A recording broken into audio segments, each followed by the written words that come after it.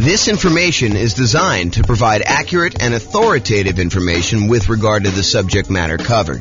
It is offered with the understanding that the presenters are not engaged in rendering legal, accounting, or other professional services. If legal advice or other expert advice is required, the services of a competent professional should be sought. Welcome to the San Bernardino Real Estate Investing and Real Estate Financial Planning Podcast. Learn all about investing in real estate in San Bernardino, California, with a combination of real estate financial planning and modeling with numbers specific to San Bernardino, plus syndicated, more generalized recordings of live and pre-recorded real estate investing classes. Not all of them specific to San Bernardino. Be sure to stay tuned after the podcast for a message from our sponsors. Well, good afternoon and welcome everyone. I am James Orr, and this is a special presentation. I get to share with you today a brand new tool that I created, right off the press, hot off the press, I guess is how they say it. So this is having confidence modeling retirement with real estate investments. And so let me give you a little backstory as to how we got to where we are. So over the last couple of days, I've been preparing to do an interview for a podcast this morning. The podcast is, the interview's over, it's all done, but I was doing some preparation for this. And one of the things that came up during my preparation was how unusual are 7% mortgage interest rates. Now, we've seen this pretty significant uptick in mortgage interest rates over the last 6 months or so. And I was wondering, how common is it for interest rates to be 7%? So what I did is I went to the Federal Reserve website and I downloaded the historical data set for 30-year fixed-rate mortgages. And it goes all the way back to 1970. And when I went and I downloaded the data set, what I wanted to do is I wanted to find out what percent of the time have mortgage interest rates been above 7%. And so I created this new little chart based on the data from the Fed. And so this is being recorded in October of 2022, October 13th, 2022. And this is the table showing the data going back to that time. So this is the way to read this table. So if you say to me, hey, look, what percentage of the time have mortgage interest rates been above 7%? I can go look this up and I could say, oh, it's been 56.7% of the time. So a little bit more than half the time, our rates have been above 7%, 30-year fixed rate mortgages. And if you said to me, James, how much time have interest rates been above 6%? I could tell you it's 68.1% of the time. So almost 70% of the time, rates were higher than 6%. Another way of saying this is rates were less than 6%, only about 32% of the time. Okay. So I started thinking about this and I started wondering, this is almost like a measure of confidence in the interest rate that we use for assumptions. Now, when you're analyzing a deal to buy right now, if you're going to go download the world's greatest real estate deal analysis spreadsheet and you're going to go analyze a property you're considering buying in the next 30, 60, 90 days, this is not what I'm talking about now. This is not, you don't use this new tool that I created in order to figure out how confident you are in the interest rate for doing that. That's not what this is for. If you're going to go buy a property 30, 60, 90 days in the future, you just download the spreadsheet, you call up your lender on the phone, you say, hey, lender, here's my credit score. They may want to pull your credit. They may want to check your employment history. They may want to get you qualified. And then you tell them what loan program you're trying to do. I'm doing 5% down as a nomad. I'm doing 3.5% down FHA. I'm doing, 20% down as an investor. I'm doing 25% down as an investor because I want a little bit better rate. Whatever it is you tell them you're doing, they're going to come back to you and say, okay, based on your credit score, what the rates are today, I think you'll be able to get a blank, whatever the interest rate they tell you is. Right now it's probably in the 7% range based on what you're doing. So they'll go and they'll use that. And then when you do your deal analysis, you use that mortgage interest rate in your deal analysis spreadsheet. Now, is it possible that between when you get your initial quote for the interest rate and when you go to lock your rate because you finally do find a property and you're ready to go under contract, you're about to buy the property, all that stuff, is it possible that rates can change? Yes, but it's not very likely. So typically rates don't move that much over the course of 30, 60, 90 days. They could move very quickly, but most of the time you're going to be relatively close within that range of things. So when you're analyzing a deal to buy right now, we're not using what I'm about to tell you about. However, what if you're saying to yourself, I want to go buy a property this year and a property next year and a property next year, next year, and I'm going to buy 10 properties over 10 years. Like maybe like you're doing Nomad, right? You're going to do the Nomad investing strategy and you're going to buy a property every year for the next 10 years to acquire 10 rental properties. Well, what mortgage interest rate should you use for that? Right? It's a hard question, right? You don't use the interest rates that's today because we know that rates today are not going to be what they are going to be next year or the year after that or the year after that.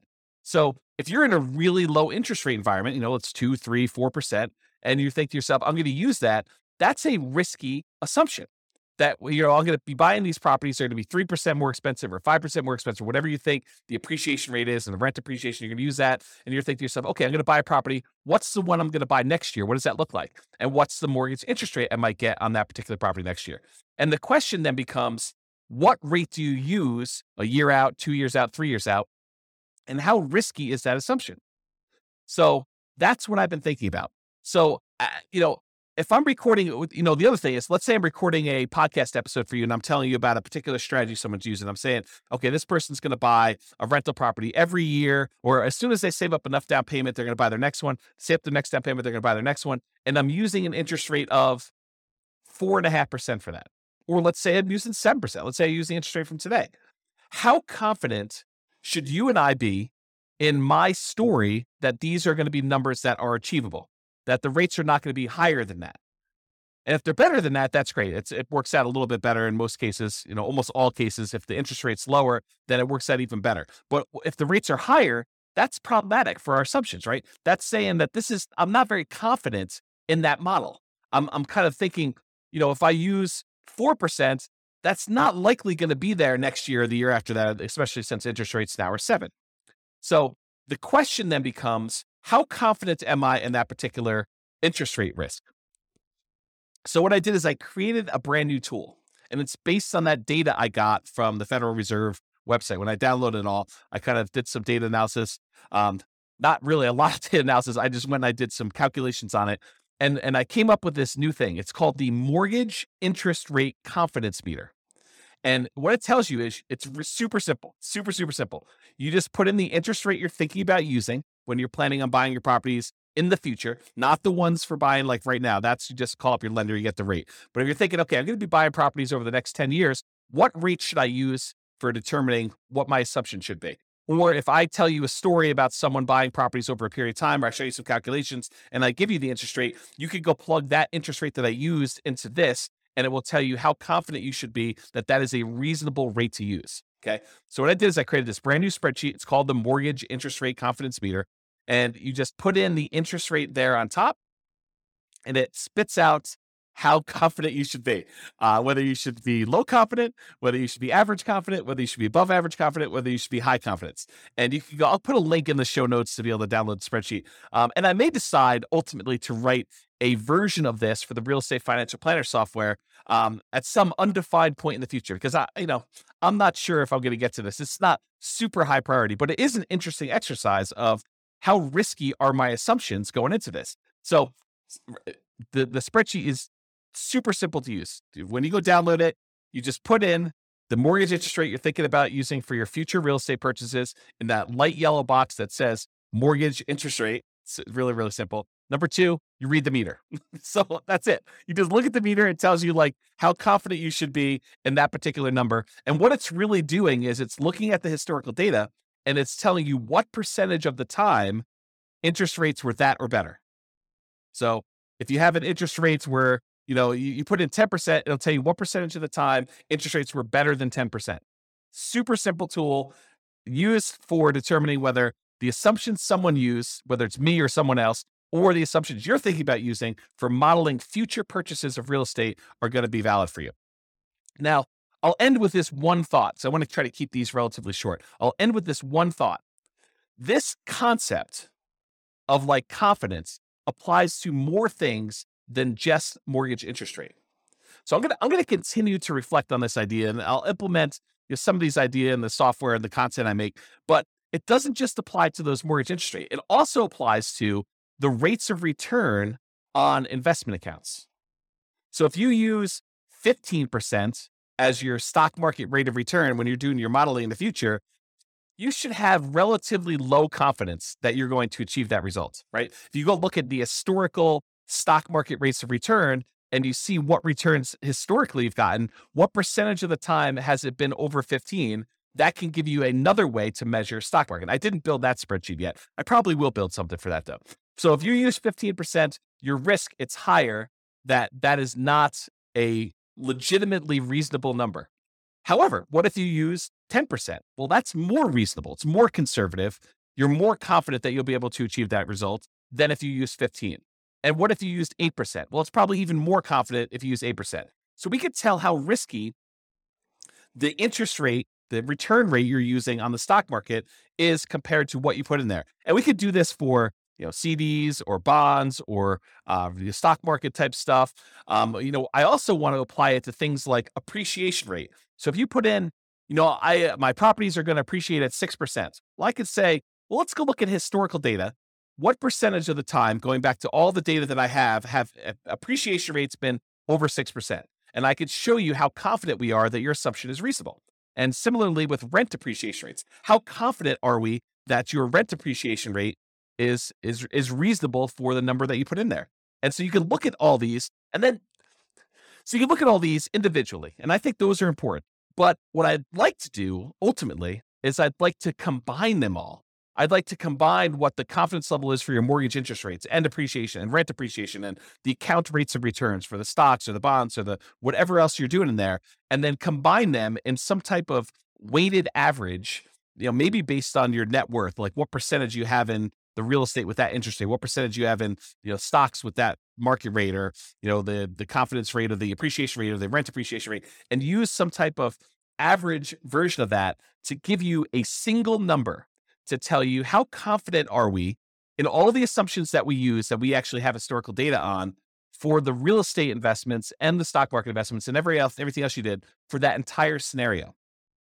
And then you could say, oh, this one seems like James has gone off the deep end. He's using these really crazy, extreme, kind of like assumptions for this thing. And so we should have very low confidence in his output in this. Or if his numbers are very, very reasonable, we could say, look, this is a relatively reasonable set of assumptions for what he's trying to do. This seems legit. And then, of course, if numbers change, we can change all the numbers. But the idea is you get a way now to determine if my assumptions or anyone else's assumptions or your own assumptions are reasonable or not reasonable, and whether or not we should have, or I guess better way is, how much confidence should we have? Because it's not just binary. We should have confidence or we should not. So that's the idea based on what I'm doing here. And so hopefully you enjoyed this very short podcast and the new tool. I'll post it up there with a link in the show notes. But this has been James Orr with the Real Estate Financial Planner. Hope you enjoyed this podcast. Bye-bye for now. With home prices up, mortgage interest rates up and rents up, but not quite enough to counteract the higher prices and interest rates, cash flow on rental properties in San Bernardino is harder than ever. Book a call with the Real Estate Financial Planner to apply our proprietary 88 strategies to improve cash flow on your rentals. See the show notes for a link to schedule your call and improve your cash flow today. If you're a real estate agent, lender, or professional in San Bernardino that wants to help our real estate investor listeners, consider reaching out to learn about collaboration opportunities with this podcast. We'd love to add more value to our listeners by having you assist our investors buy, sell, and finance their real estate investments. See the show notes to schedule a call to discuss collaboration opportunities